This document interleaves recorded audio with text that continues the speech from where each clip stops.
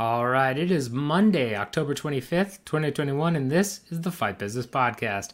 I'm your host, Patrick Auger, and today we're going to go ahead and talk about the UFC adding a $600 million term loan and whether or not that's going to really impact their credit, their ratings, all of that, why they took out the loan, all that fun stuff. Then we're going to go ahead and move on to Francis Ngannou talking about his struggles with his contract.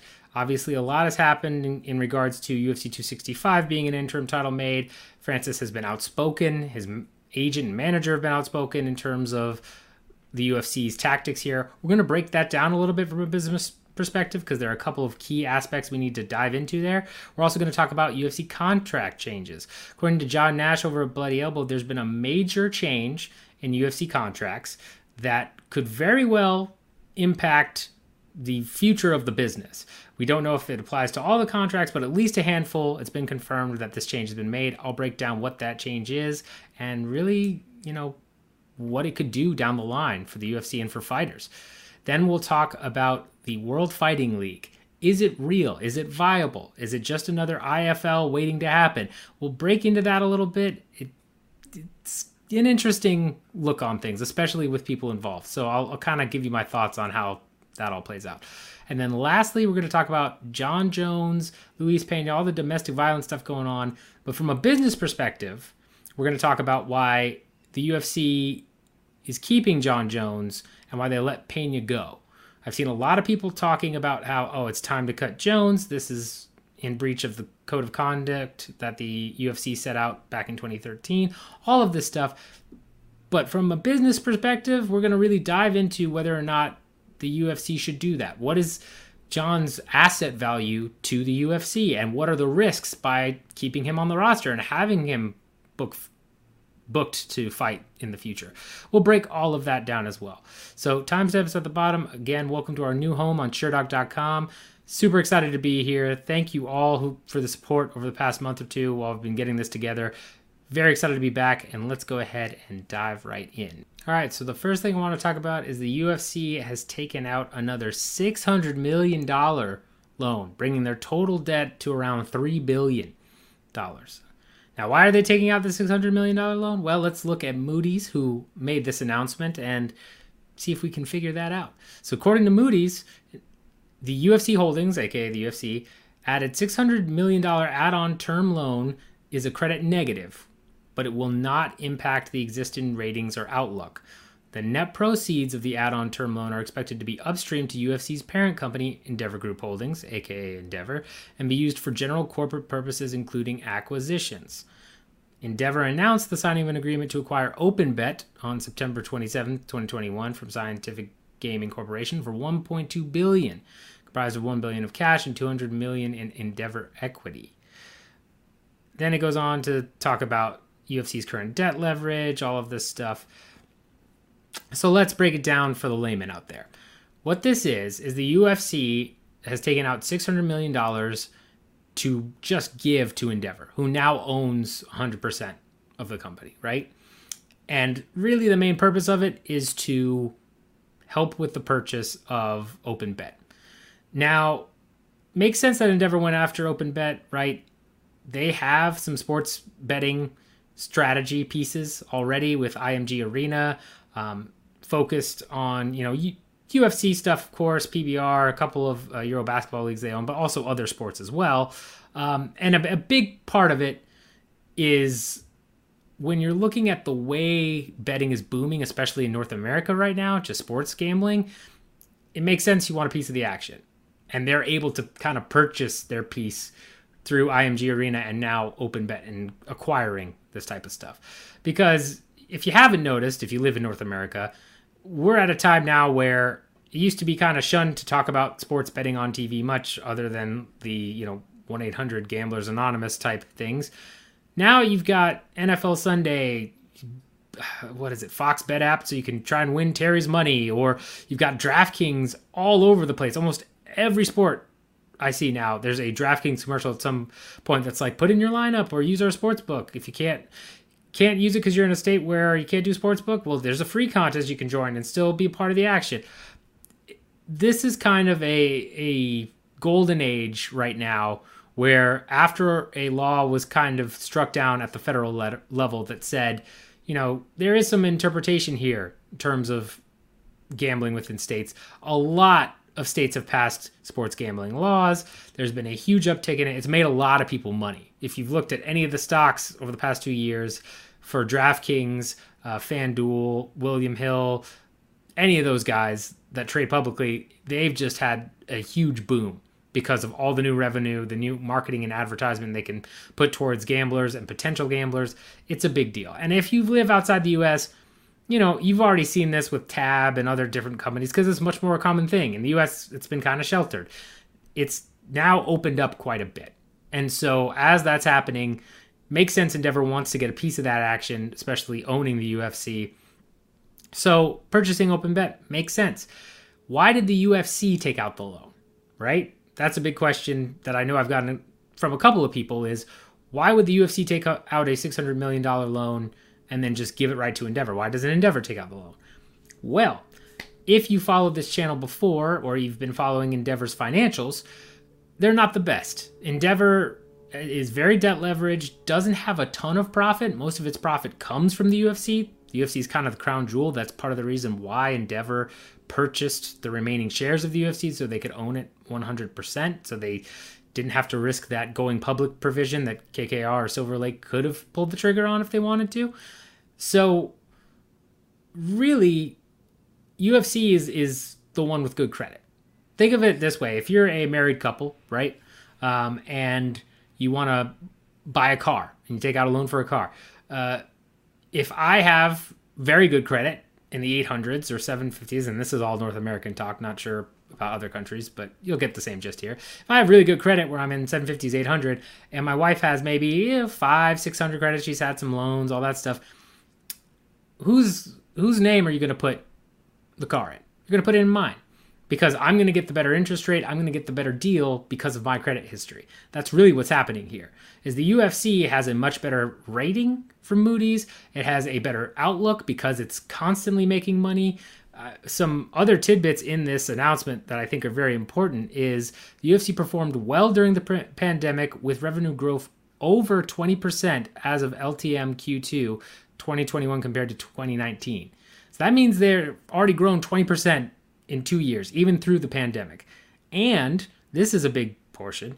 Attendance-related revenue is a relatively small portion of overall revenue, but attendance revenue has recovered as the UFC has been able to hold several events without restrictions beginning in Q2 2021. Moody's expects UFC will continue to benefit from strong operating cash flow with modest maintenance capex levels, and that leverage will decline well below 6 times by the end of 2022. That's big. That's essentially, if you want to decode that, it's saying that, one, attendance is not a huge amount of UFC's revenue anymore, which we kind of know now for a while with all the media rights deals that have been signed.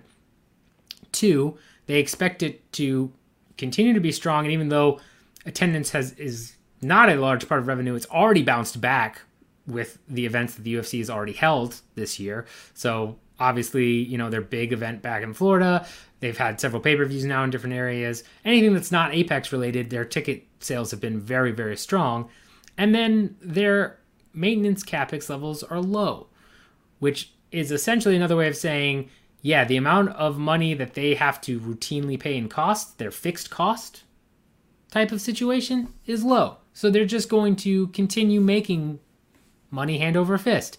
And their debt leverage, which is now above 6 times, is going to drop below that. That's just a simple way of saying they're making a lot of revenue. This isn't a risk from a Moody's perspective because they're making more than enough money to pay their current costs, so they're getting a lot of profit, that they're going to be able to pay down this new debt they've added. That's fine. $3 billion, that's fine. You're making, I forget what John Nash's numbers was. He worked it out a couple months back. But you're making like 800 something profit or 500 profit, something ridiculous per year. 3 billion, yeah, whatever, that's fine. That's essentially what this boils down to. So, yes, it's more debt. Yes, it was used for an acquisition that makes strategic sense, but the UFC is profitable enough that they're able to do this. And even though it's not something the UFC is acquiring, Endeavor can lean on them because they're like in this situation, the person with the good credit in the marriage that's trying to buy a car. And that's what they've done here. Expect more of this. Endeavor's acquisition strategy is part of the reason they became as big as they did. They really went after acquiring all different sorts of things, and they're trying to build out that ecosystem. As I've mentioned in other videos and a couple articles way back, they're really trying to build an ecosystem business. An ecosystem business is very similar to Apple, right? You have Apple dongles, you have Apple, the iMac, you have the iPod or iPhone now, iPod, old. All that type of stuff where it's all Apple products that give and work with one another, and it kind of creates these Apple fans and users and people in the ecosystem. It's hard if you have a iMac and an iPhone and AirPods and all that stuff. It's hard to just say, you know what, I'm going to switch to Android, or I'm going to just go to a regular computer, because they're all interconnected. In a different way, that's what this is. It is, okay, I'm watching the UFC and then I'm placing my betting through IMG Arena because it's just easy, because I'm going to get advertisements for it on the UFC. And OpenBet, yeah, that's great. I'll go ahead and get special deals on OpenBet if I'm going through the UFC Arena. It allows for those synergies that will make this kind of Endeavor entertainment ecosystem. The on-location services, right? Some of the VIP experiences in the UFC, I believe the Apex VIP experiences now, if you go to the Apex live fight nights, serviced by On Location, which again is Endeavor owned. It's creating this full ecosystem of products and allowing Endeavor to be in control and gain the revenue from all those products. That's what this is.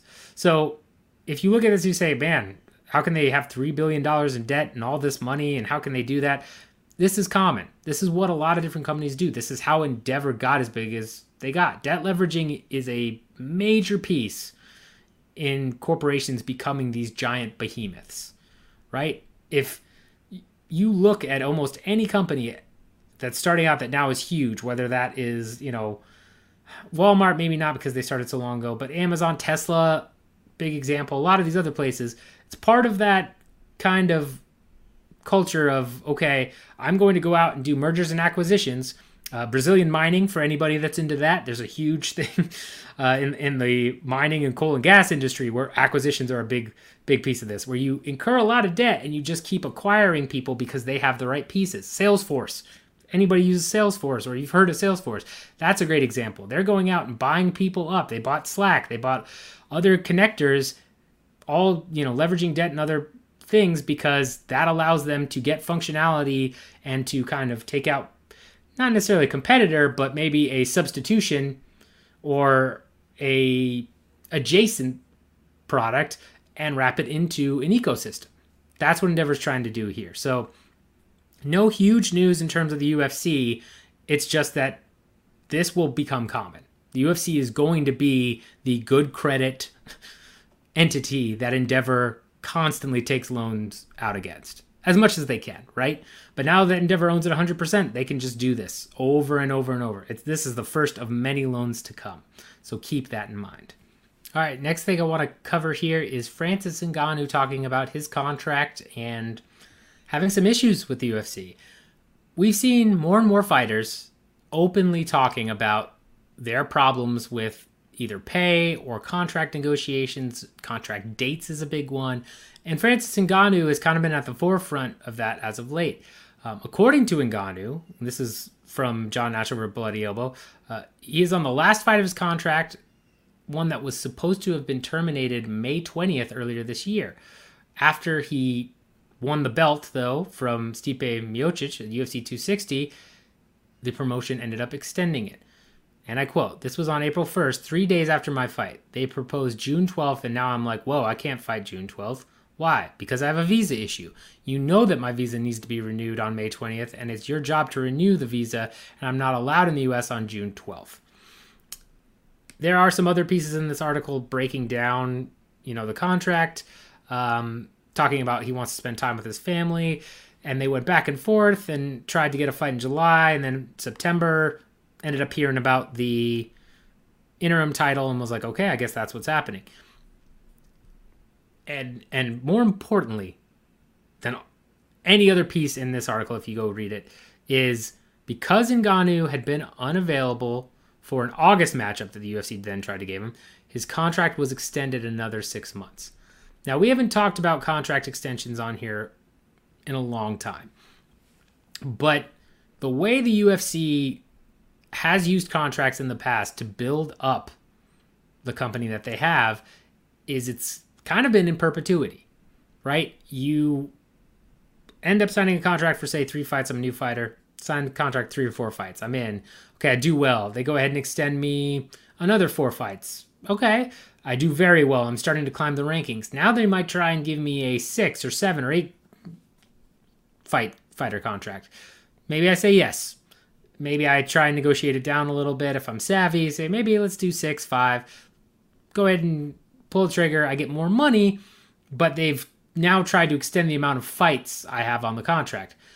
Then I get into the top rankings, 1 through 5, where I'm championship contender level. Now they're really insisting 6, 7, 8 fights. I'm made a name for myself. People recognize me. Maybe I'm popular with certain groups. Maybe I'm a Conor McGregor type. I'm becoming a superstar. They're trying to give me long contract lengths. Maybe I renegotiate before a title fight. Maybe I say, you know what, I'll wait. But they're probably going to throw who knows how much more money if I renegotiate early. That is a big tactic the UFC always used for up-and-coming stars, is if you are, let's say, 3 fights left on a contract, but you're a McGregor or an Anderson Silva or any of these big up-and-coming guys, they might come back to you and say, look, you're about to fight for the title. Let's get you more money. Let's go ahead and, add a couple zeros on here. I mean, or maybe 1, depending on where you were.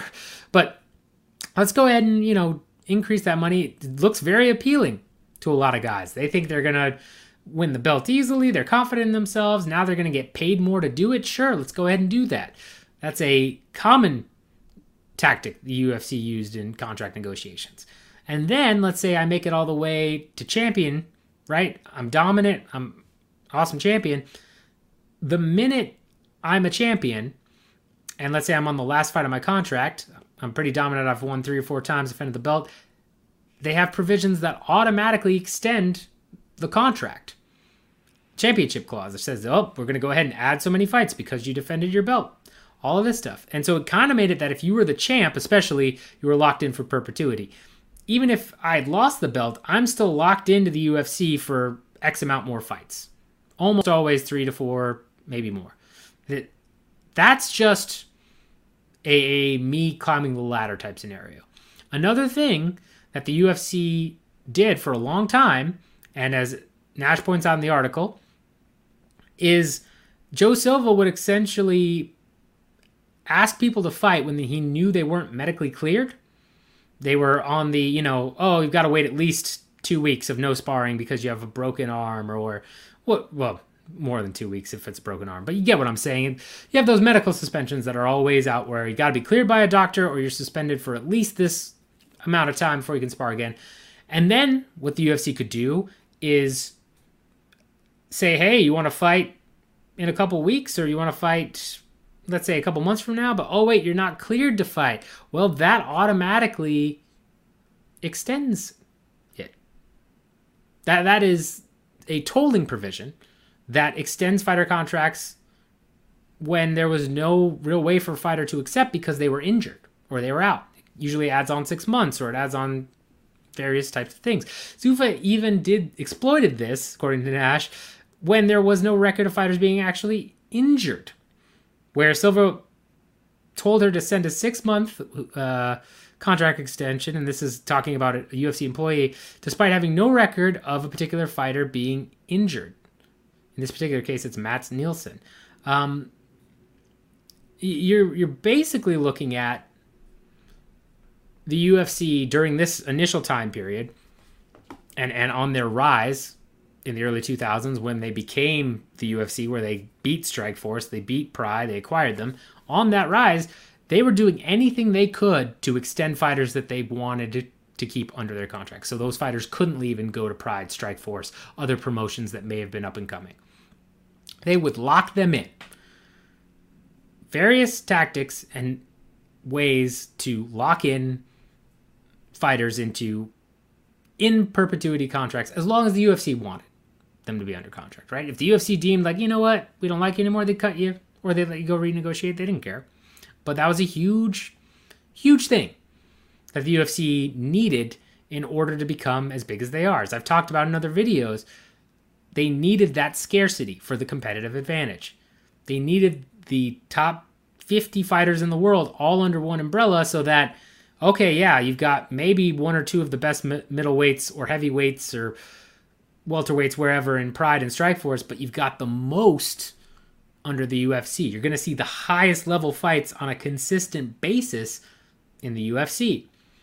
That was a huge part to them becoming this billion-dollar conglomerate that they are now. They needed that scarcity value, and the way they kept that competitive advantage was locking it in through fighter contracts. That was the main source.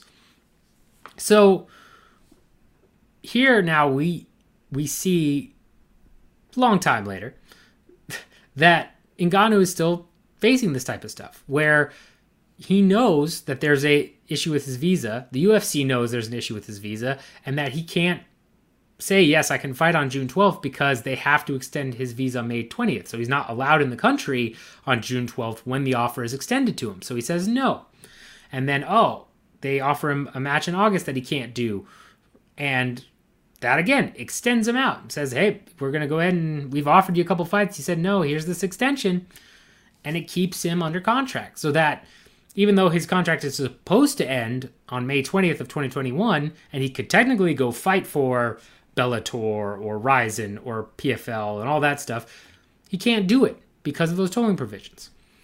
This is something we've seen a lot in the past, usually for less big name fighters, or at least they didn't talk about it as much, but this is the heavyweight champion of the world openly complaining about this. We've seen a lot of other fighters start to talk about it more. I feel like there's a lot more conversation surrounding unfair pay or contracts now among more star players than there ever has been that I can remember, at least as of recent times, right? You've obviously got the antitrust lawsuits. You've got this knowledge of, the fighter revenue share the UFC has, as well as how these contract provisions work and what other fighters are doing or have been through. And it's kind of now sinking in for a lot of these big name guys, right? They want more money. I'm going to go out there. I know the UFC, you're able to take $600 million in debt and nobody cares because you're making that much profit. And I'm sure that's not what a lot of fighters realize, but that's a good example. Or, hey, like, you're making crazy amounts of money. You're $1 billion company. You're doing all this stuff. And you want me to go out there and fight for a couple mil plus pay-per-view points? No. Like, I want more money. I know you're making more money. Give me a share of that. I'm part of the reason that you're making it. That's from the fighter perspective. From the UFC's perspective, this has been perfect because there's a lot of question on whether or not those contracts in the UFC for UFC fighters are legal, right? Because technically, Nash has argued it violates the 13th Amendment. I could see that. I also think there's some contract law that kind of backs up that you can't have that extension, especially, being an independent contractor myself and living in that kind of gig world. There are some pretty clear-cut rules and a couple of precedents you could kind of attack and say, look, UFC, you can't do this. Here's this other example of an independent contractor winning a court case in regards to this. I'm going to cite this and say this is why it doesn't apply to me. And I don't remember the specific case names. If you want that information, let me know in the comments and I will go look it up. But there are several kind of flags that say maybe these contracts wouldn't hold up in court. But in order to actually find out, you have to have a judge rule on it, which means if you're a fighter, you've got to now pay for lawyers. You've got to really take on the UFC. It's what the antitrust lawsuit has done. They are obviously going at a specific type of suit with the monopoly power and all of that. But, you could hypothetically go in there and say, look, I don't believe that this is correct, that my contract is valid. And if it got all the way to the judge, who knows what they'd say. I think the main reason fighters haven't done that is, one, again, the time and cost that it will take. But then also, if you get a judge to say, you know what, that contract isn't valid and throw it out, it's not like you get a bunch of money from that, right? You may be able to say this caused damages to your career because you were locked into this particular contract, whatever you. But since the UFC is the top dog, it's hard to say like, well, Bellator was going to pay me way more money. Like, maybe not. And it's hard to know whether or not you'd really recoup the cost. You might just be kind of burning a hole in your pocket to get that thrown out. If a fighter really wanted to take a stand, they totally could if they had the money, right? McGregor definitely could. I feel like GSP probably could too at this point, especially with all his other stuff going on. I mean, you have a couple fighters that could take a stand and say, you know what? No, I'm going to just fight you in court on this. It's going to cost me X amount of millions of dollars. I don't care. I'm going to fight you. But that's the problem, is the time and money it would take to really fight this. So it's not surprising that this is really what's happening with Francis's contract. And going right into that, since we're talking about contracts and Francis being upset regarding his contract and everything, according to John Nash over at Bloody Elbow, he's confirmed with several sources that at least some UFC contracts now have a 5-year maximum limit on them. That no matter what happens, right, you can't have these championship editions, you can't have these tolling like, oh, I've been injured, it's, you know, all of that. Now it's, okay, I sign on the dotted line. Yes, there are different ways it can be extended, but from the day I sign on the dotted line to 5 years from that date, the contract has to be up, unless I've signed another contract that supersedes it, right? So that's a huge deal. Again, we don't know if this applies to all UFC fighter contracts, but we know it applies to at least a handful, probably more would be my guess. If it's going to be in several people's contracts with different managers, which John made it sound like he talked to different managers there, I would assume that this is kind of the new boilerplate language. And John has pointed out also that this really goes back to after Endeavor bought Zuffa, they made this change, and it also affects the antitrust lawsuit where, you know, you've got Cajun Johnson having kind of a separate suit against the UFC than the Kung Lee and all of those, Nate Query, all those guys. And that's part of the reason, I think, is it's a different class of fighters. There's a different contract that's in there, especially with the term limit.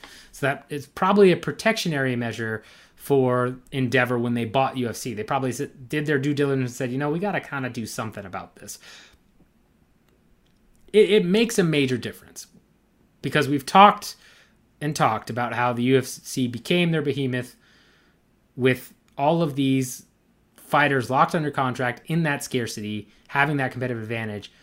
Now I can be a champion. I can go out there and defend and then say, you know what? I'm going to go ahead and go over to Bellator as the reigning UFC champ. I can hypothetically do that, right? Amanda Nunes has been champ the entire time that if she had signed a contract from 2017, at least I believe she's been bantamweight champ that entire time. Yeah, she's been bantamweight champ the entire time. So she now, come 2022, if she signed a contract in 2017, she could say, you know what, okay, I'm just going to bounce, go over to Bellator, go over to PFL. Maybe I'll fight Kayla Harrison, who knows. She could hypothetically do that. Now that's providing that the championship contracts have that 5-year limit, but this is under the assumption that all contracts now have that 5-year limit. And that's a big deal because that's never been possible before with the way that UFC contracts have worked. I think the reason that those contract changes were made outside of the antitrust stuff and other things going on, even though that's probably the main driver, but another key piece to this is that the UFC is now the far and away leader in the industry in terms of MMA promotions that are profitable, that have the name value of the brand. I know a lot of people don't like the comparison, but they're the WWE of MMA, right? In pro wrestling, you've got all these other little promotions, and yeah, now you got AEW, and you could make some arguments there, sure, but even still, WWE is the thing. If you're watching pro wrestling or talking about pro wrestling, you're probably talking about WWE. UFC is similar in the MMA world, right? That's why people say train UFC, and why even some media outlets, big media outlets, say, oh, we're going to watch UFC, and they replace UFC with MMA in terms of the sport. You've got Max Kellerman on ESPN interchanging MMA and UFC multiple times. Doesn't even acknowledge Bellator, PFL, any of those guys. It's not a thing. Not a thing. That's how big the UFC has become now. And we saw a little bit of this when the UFC stopped going after every name value fighter. And that was around 2017, 2018 when Endeavor bought the promotion, or at least got the majority share at that point. But we saw a little bit of this where you saw a lot more free agency. But still, the UFC hasn't been negatively impacted by any free agent going to another promotion, at least in a meaningful way, right? Sent Demetrius Johnson, you got Ben Askren. That actually was a net positive. Sergio Pettis gone. Great bantamweight, flyweight contender. Really hasn't hurt the UFC. Eddie Alvarez hasn't hurt the UFC. Pettis hasn't hurt the UFC. You could go on and on. There really hasn't been any fighters that have hopped over to a different promotion where it's really kind of negatively impacted the UFC or boosted the other promotion who signed them so much that that technically lessens the UFC's competitive advantage. It just hasn't happened. And part of that is, again, they are so far and away at this point the name brand promotion that through their marketing, through their advertising, through their name value alone, there are tons of fans and mainstream people, casual fans that don't watch all the time, that just assume the UFC has the best people still, whether or not they actually do. Light heavyweight is a great example of where you could make a case that Bellator's light heavyweight division might be better than the UFC's right now, especially if Jones is officially a heavyweight, not part of that. A lot of people said when Bellator signed Anthony Johnson, Yoel Romero, you have Nemkov, you have Bader, you have all these guys, Corey Anderson. There are a lot of people saying like Bellator has the better light heavyweight division. And it's an argument that could be made. But if you ask the casual or semi-casual fan about, well, Bellator has a better light heavyweight division, one, they probably are like, oh, really? Two, they probably wouldn't really believe you. It's one of those two reactions. It's either like, do they actually? Oh, I don't really care. I just want to see Jones fight. Or this guy, or Jan, he's the champ. I want to see him fight. He beat Adesanya. They could care less. That's not how it works in the mind of casual and semi-casual fan. Even the more hardcore fans, there is still a subset of hardcore fans that believe that UFC is the brand and only the best guys fight in the UFC, and they'll defend the UFC nonstop. They're the same ones that get mad about people talking about fighter pay and say, no, this makes sense that the UFC is doing these fights even when they don't. They have this following, and they are equated as the best of the best in the mind of these fans, that it doesn't matter what you say. You could have everybody hop over to Bellator. You could have in the light heavyweight division that's currently in the UFC and have the UFC restock light heavyweight division with a bunch of contender series guys and tough guys and new and up and coming guys that may be known here or there. And I would guarantee within a matter of months, a lot of people are still going to say, well, UFC has the best division here. Over time, that could erode, right? If you're talking 6 months, if that was the case, if that scenario happened, and then you're talking 6 months, 12 months, 18, then it could start to erode. But even then, that's just one division. The thing is, the UFC has made their name as the best of the best, that even when you introduce new people who are better, so many people say, oh, well, they're, AJ McKee, perfect example. So many people say, well, AJ McKee is good for Bellator, but he wouldn't last against Volkanovski or Holloway. And you can't know, right? That would be a fight I'd love to see. Feel like a lot of people would love to see. But because they won't fight, it then becomes based on name value. And UFC has the name value in spades. So now they can start to put in these 5-year maximum contracts, because if a bunch of people start to leave, one, it's 5 years, so they have a good runway to know, okay, like these people could hypothetically all leave for Bellator or PFL, all this. So that gives them time to build up some new guys and push some new guys. And two, they'll be fine without those guys because they have that name value right now. If over the course of a decade that starts to erode, where suddenly, some other promotion, maybe the World Fight League, which we'll talk about a bit here, or Bellator, or who have you, is starting to kind of take over and getting a lot more name guys and becoming this whole thing, then maybe, okay, it starts to see some seeds of doubt. It could start an issue, and it could happen quickly, right? If enough jumped at the same time, it could happen semi-quickly. But even then, the UFC is going to be fine.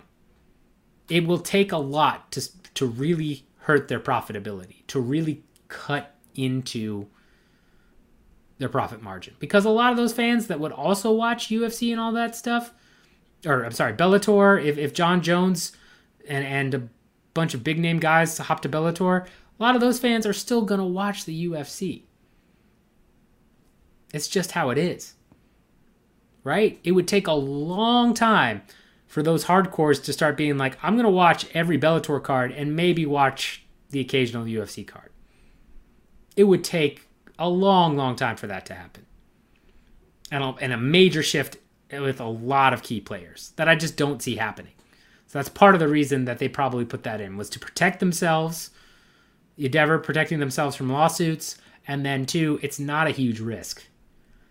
The other caveat here that I need to mention is that, okay, let's say Ngannou, John Jones, Kamaru Usman, Adesanya, Volkanovski, those 5 guys. All UFC champions, let's say all of their contracts came up at the same time. 2022, their contracts are all done. They're all like, you know what? We're going to go ahead and hop over to Bellator. Bye. We're going to test out free agency. We'll see you around. Here's the problem. The UFC is the only one, right now anyway, with enough money that they could afford to have all of those guys on the roster, right? Even with the backing of Viacom, unless Viacom was like, yeah, we're going all in on Bellator, and, Showtime was like, yep, we're doing this, we're spending all we can on this, it would be hard for one promotion to snatch up all of those guys at one time because of the costs. We know that Bellator is profitable, or expected to be profitable, but only by, a couple million. I think single-digit millions. Can you afford to bring on 5 major UFC champions with pay-per-view points and all of that? That eats into a huge amount of your profit. And if I'm one of those champions, right? Am I going to want to go to Bellator or PFL or wherever have you if I'm going to make less money? Probably not. That's another key piece of this, is even if a ton of fighters all came up for contract at the same time, it can't happen all at once because there is no promotion out there currently with the financial backing to acquire all of these guys and pay them and still be profitable. You would need either investors backing them, and we're talking heavy investment, right? The type of stuff that One and PFL has been doing for years, which is possible, but still, you would need a lot of it. And two, you would need to be backed by a company like Viacom, who then signs off on basically Bellator becoming a loss for another extended period of time, hoping that the new viewership and pay-per-views and all of that would eventually pay for itself. It's a risk. And a lot of companies aren't going to just say, yep, you know what, I'm going to take 10 major names from the UFC all right now, because they don't have the money to do it. They don't have the financial backing. The equity you have to give up if you were a new company like the World Fighting League in order to get that kind of investment, or the losses you'd have to write off if you're Viacom, who's already kind of dealing with this shift to streaming that's hitting a lot of those cable and broadcast media companies. It's a lot, especially right now. In the future, maybe. But right now, there's no real backer I see that would do that, right? Again, going back to the WWE comparison, the only reason that AEW is making as much noise as it is, and is able to kind of have a lot of those WWE stars and kind of be viewed now as, oh, maybe they might overtake WWE and all that, which again, we're not getting into that convo. But the only reason that they're even around is because they're backed by Tony Khan and the Khan family, who own the Jacksonville Jaguars as well as a multitude of other franchises and are obscenely rich. Have the money that they can go ahead and do that. I mean, they have more money than Vince McMahon, right? That's why they're able to let AEW survive. But AEW is not profitable. And they've got huge overhead right now with the kind of wrestlers they're bringing over. Same thing would happen in the UFC scenario. You need somebody who, like a billionaire, who is just going to say, you know what? I really want to get into the fight game. I have billions of dollars. I'm going to go ahead and get some investors on board with this and then front a bunch of high-paying fighters, pay them more than the UFC and all that, and you know, eventually, hopefully, return profit.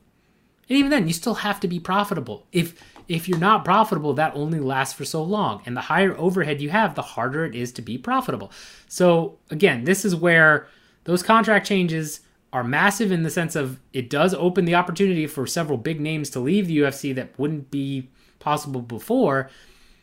But if you're expecting or you're hoping maybe we have this crazy shift where in 2022 or 2024 or whatever, a bunch of big name guys all leave, maybe they could spread out across several promotions, right? PFL grabs 1, Bellator grabs 2, World Fight League grabs 3, what have you. 1, if they're still around, grabs a couple, all that stuff. But you're not going to see a real rival to the UFC rise up quickly without crazy financial backing from a billionaire or a company or really somebody that's an MMA enthusiast that really wants to go all out and will be losing money for a while. That's the big risk there. So that's the important thing with these contract changes. The most important thing, in my opinion, is yes, it does open up a world of possibility. It is a huge net positive for fighters, individuals looking to renegotiate or look at free agency for sure, but it's not going to cause this seismic shift in the landscape. Don't think it will. It's just not a thing that will happen here. With that all being said, let's talk about the World Fight League. So if you haven't seen what the World Fight League is, it's a new promotion that's starting up. It's saying it's going to give 50-50 fighter revenue share. It's going to provide health insurance. It's going to be a team-based thing with, talks of George St. Pierre and some other people talking about owning teams in different cities. It's an interesting concept to a T. We've seen it before, though, right? International Fight League, IFL, Never Die, Quad City Silverbacks. It's pretty close to my hometown, so love those guys. But a lot of people have made noise about this. A lot of prominent MMA journalists, Errol Hawani being one of them, has talked about this a lot. It's been in the news lately. Will the WFL really do the things that they're talking about? They're talking about a 50-50 revenue share split, health insurance, retirement, a lot of rules surrounding all of that, team ownership and backing from NFL people, big names. It's hard to say whether or not this will be successful, but my initial thoughts are this is kind of IFL 2.0, right? I think that a big reason why you've got a promotion trying to start this is because health insurance and retirement and revenue share are definitely top of mind right now, as we talked about earlier in the show. If you could actually promise that to an individual fighter, especially if I'm a lower mid-card fighter, that type of stuff would be life-changing for a lot of guys, right?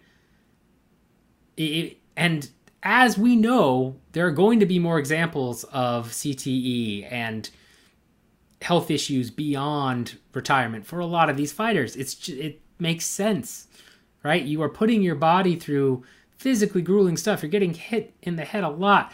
Ask anybody that's, done rolling for jiu-jitsu. Once they get into the late 40s, 50s, all that, like, I've heard horror stories about just like, yeah, I'm sore everywhere. I've got bad knees, all this stuff. This type of sport lends itself to a lot of medical problems later on in life. Having guaranteed health insurance, having kind of a retirement fund and getting 50% revenue share, that's a big promise. That's very enticing. And it's extremely enticing to a lot of guys that aren't filled with this. I don't want to say that they're not aspiring to be champions, but they're maybe a bit more realistic about their career. Maybe they're in the UFC or they're looking to get in the UFC and they think they're the best. They're working to be the best, but they know that they might not end up being the champion, right? There's only so many champions that can go around in major promotions. This gives them a safety net. This allows them to move into a sport and do something they love to do and not needing to be the best of the best in order to survive while competing. That's what the promise of this is. It is going to be tough for WFL to really work out. Partially because of what we just talked about with contracts and high overhead. The UFC's biggest competitive advantage currently, aside from the scarcity of having all the fighters, is their cost dynamics. They pay fighters 15 to 20% of overall revenue. By this promotion, WFL coming out and saying we're going to give them 50-50 off the bat plus benefits, you are automatically taking away any potential cost dynamics advantage that you have. You're stating up front, we are not going to win the cost war. Our fixed costs and our variable costs are going to be far higher than the UFC. That already puts you at a major disadvantage, right? If you've done that, the only thing that you can hope for now is to either A, become a substitute product to the UFC, or to gain those fighters through scarcity. As contracts come up, you stay alive long enough that you appeal to John Jones and Francis Ngannou and all these champs, that then they start to come over. And eventually, over the course of many, many years, you then build up your roster to be this big thing. That's really the only two ways that they're looking at this in order to survive and compete with the UFC. Now, if they have the right backing, okay, as I just spoke about, if they have a billionaire, if they have some major players involved, and they have the right financial backing where these guys know, okay, it's going to be 6 to 10 years of loss, and then we'll turn it around. Minimum 5 years, but probably 6 to 10 years will eventually, somewhere in that 6 to 10 year range, will turn a profit. If they know that and they're willing to spend money on it, then okay, especially with the new maximum contract length in the UFC, maybe you pull this off. You get enough big names involved, you're able to push this team style and it gains traction. Although we've seen in the past, the IFL team stuff really didn't work. Their last season, they kind of got rid of it. It wasn't very popular. But maybe, I don't know, maybe now it kind of permeates to more mainstream culture and it's a different take on MMA that's not out there currently. Maybe if you have that type of financial backing, WFL succeeds. And that's still a big maybe. You still have to win over fans. You still have to win over fighters, which is a huge, huge part of this. You have to win over managers, which is an even bigger part of it, because as we've seen, managers are often more so power brokers than anything else when it comes to fighters, and they want to work with promotions like the UFC and PFL and all that. So they get in the way sometimes.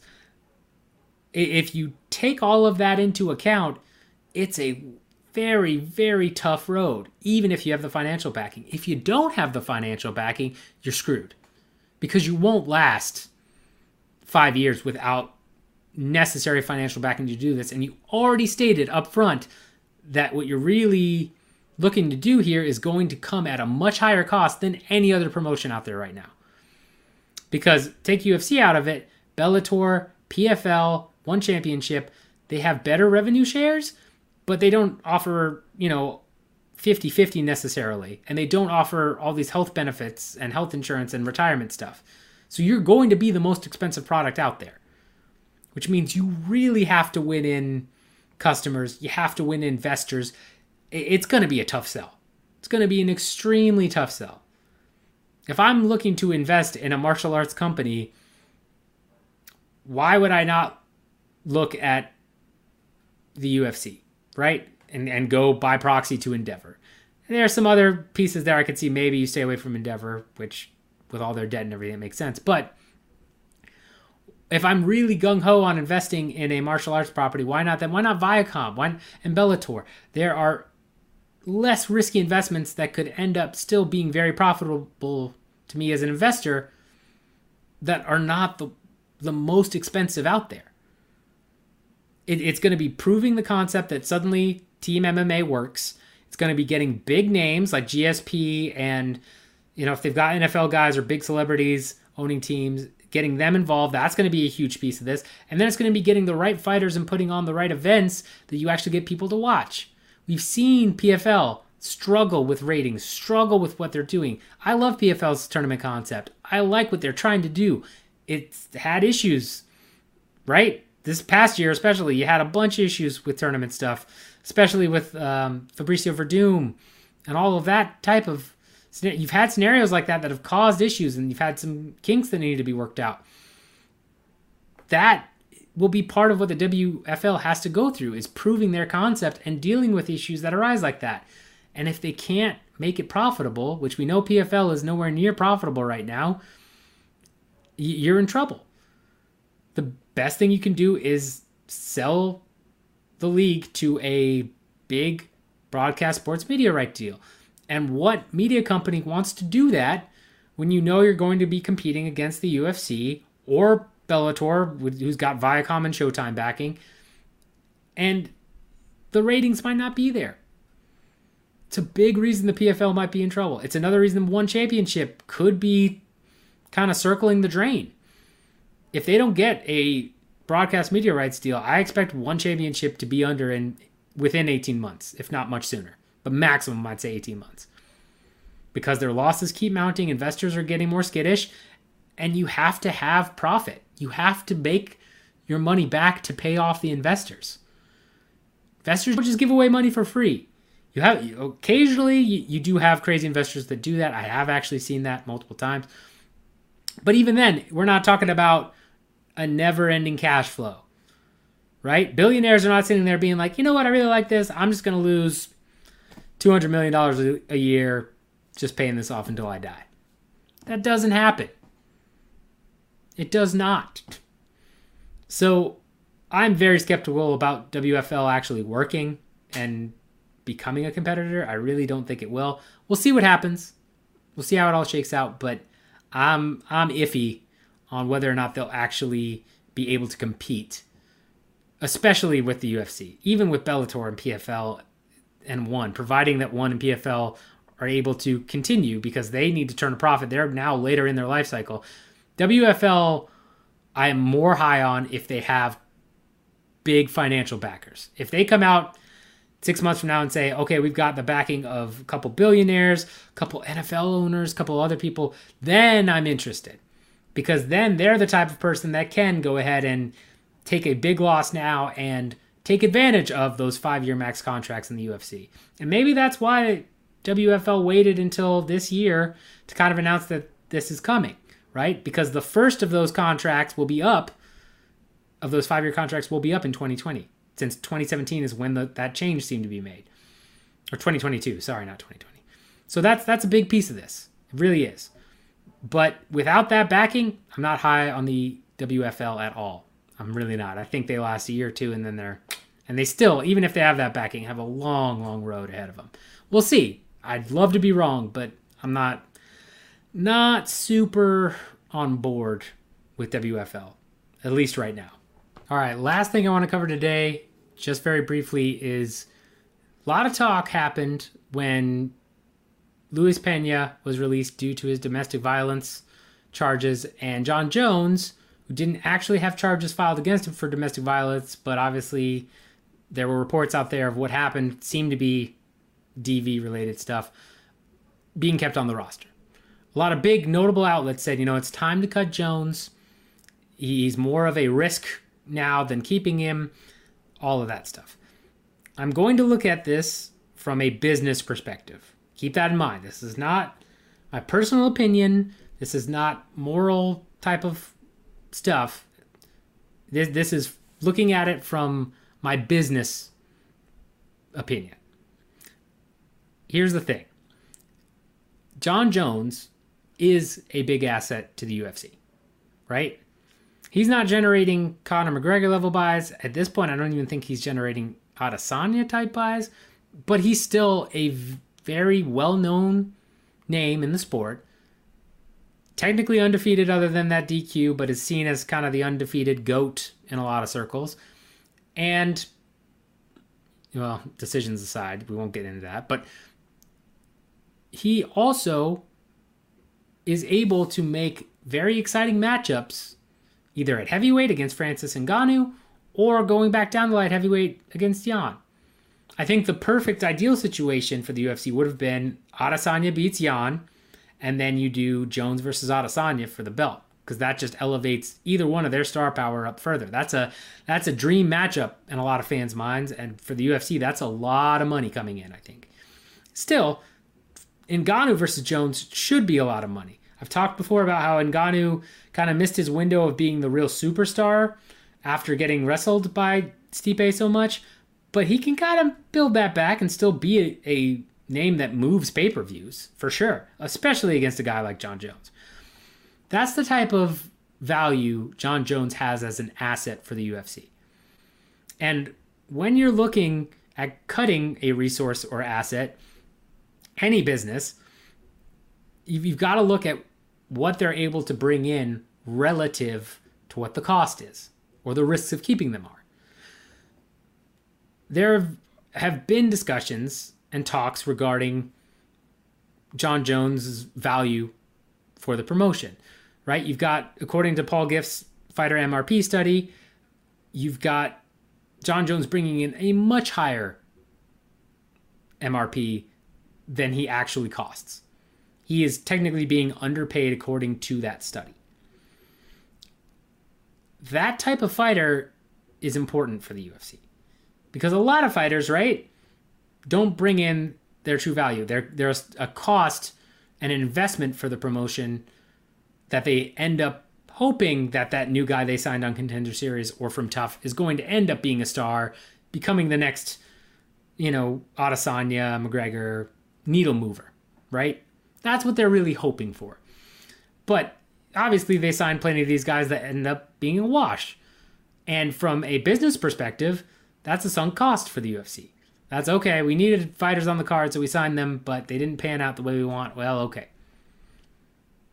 We actually lost money on that because what that fighter actually generated revenue-wise, well, especially if they're making above the bare minimum payment, well, we could have gotten somebody else. Got somebody, Greg Hardy comes to mind, right?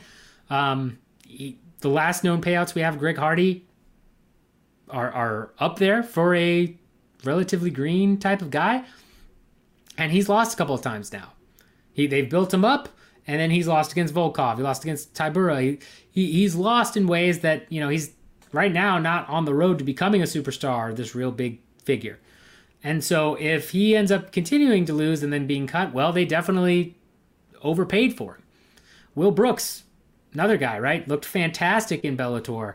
Came to the UFC, didn't do that well.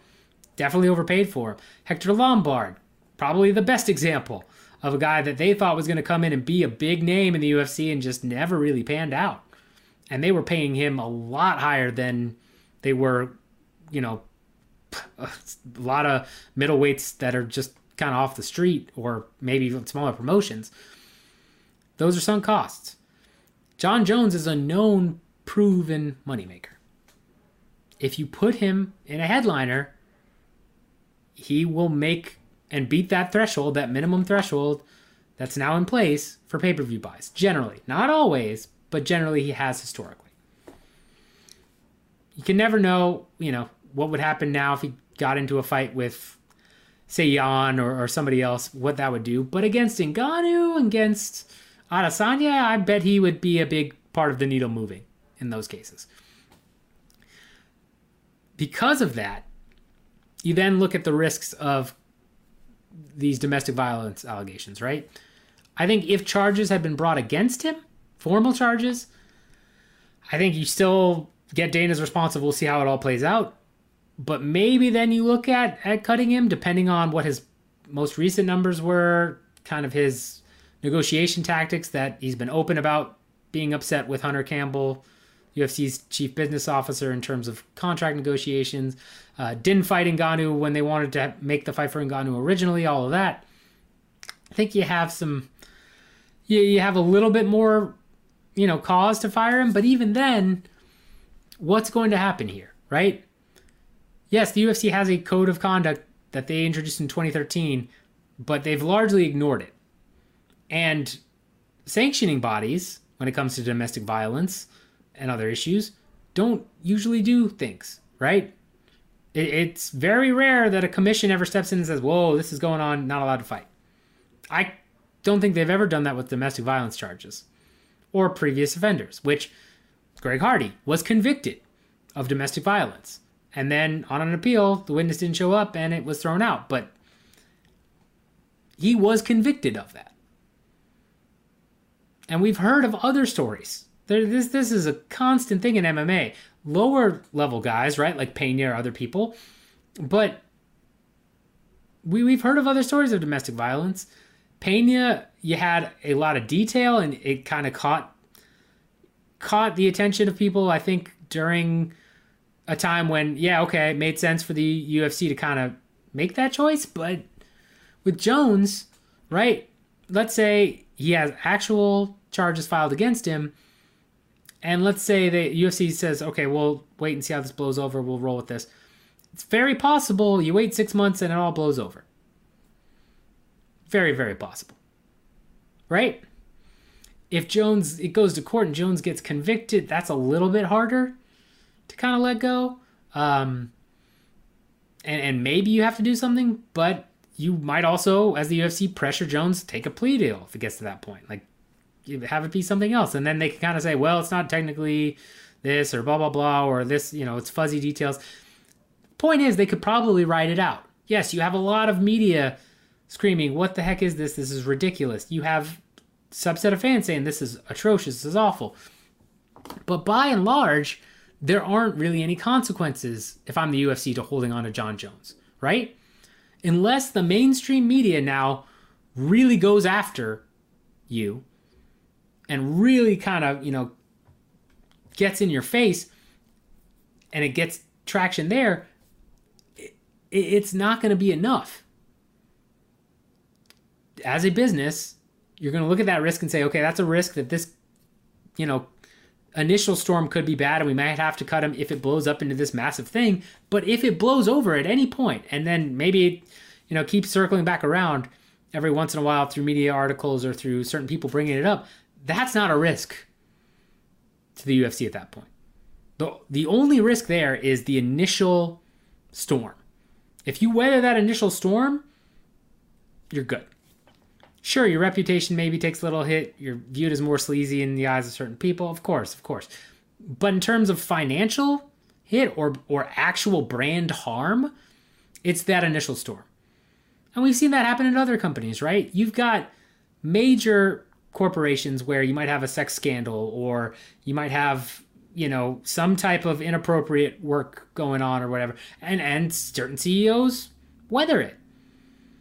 You have Nestle, the CEO of Nestle, talking about how water isn't a fundamental human right, that they should be able to own water in Africa and do all these things. That's pretty bad. You have Mark Zuckerberg getting slammed left and right on Facebook stuff all the time. He's still there, still fine. It's all about whether or not that initial storm is enough to warrant change or not. And that initial storm can lead to a bigger storm, and yes, then you got issues. But if that initial storm dies down, you're probably fine without a new scandal occurring. Keep in mind, Jon Jones has done a hit and run on a pregnant woman, tested positive for steroids twice, had multiple arrests for a myriad of things. The UFC clearly sees enough value in him that unless it either A, affects his ability to perform in the cage, or B, causes enough of a mainstream media storm that it's going to cause brand harm, they're going to let it go. Right? I really think that's where they're at. I think even if you have domestic violence charges brought against Jones, it drags out for a while, and even if he's convicted, yes, that would be a story, but if ESPN and the New York Times and other people didn't jump on that story and really kind of throw it in people's face, I think even then, UFC keeps Jones. Because from a business perspective, he's too valuable to let go for those reasons. Morally, it's a whole different conversation. And you could argue, yes, the UFC should do the right thing here, but they're under no obligation to. And we've seen time and time again, the UFC is all about the bottom line. And Jon Jones helps their bottom line. If they cut Jones and then he goes to a competitor, that's going to hurt them. Right? That's going to actually cause them to have a competitor make a fair amount of money on an asset they could have kept, probably. The only real risk from a business perspective is, could it cause brand harm? And right now, especially with the fact that there were no official charges filed, even with the details, no, not at all. It's already mostly blown over by the time I've recorded this. So you're going to keep him from a strategic perspective. He's far too valuable a resource. He brings in net positive money on pay-per-views. You definitely keep him. That's an easy call from the business side of things.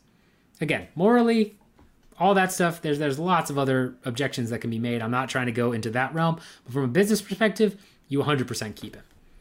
He has actual files charges against him. You get a little bit murkier. He's convicted. Then things really become an issue, possibly. But even then, given the UFC's reputation and given some of the things that some fighters have already done, I don't know that it really becomes that big a deal unless it's blown up to become a big enough deal the UFC has to address it.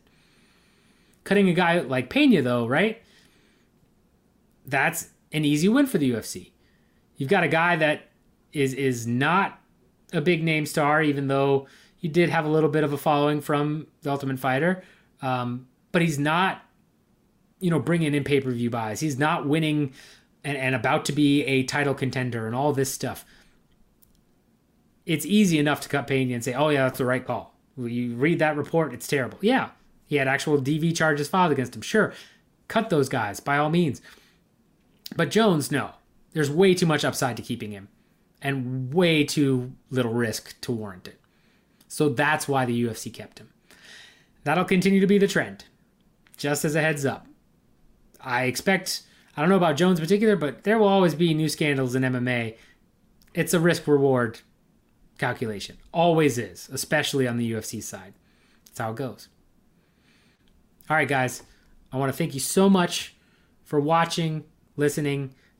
Make sure you hit the like button, subscribe, bell notification. I will throw this up on Anchor as well. So if you're, more of a listener guy, by all means do that. But please subscribe and support the SureDog channel. I'm super happy to be here. Super glad they took me in and that I'm getting to continue to do this. If you have any questions, anything you want me to cover, all of that, leave it in the comments below. I will try and read all of them, get to them. But appreciate the love, guys. And till next time, get that money.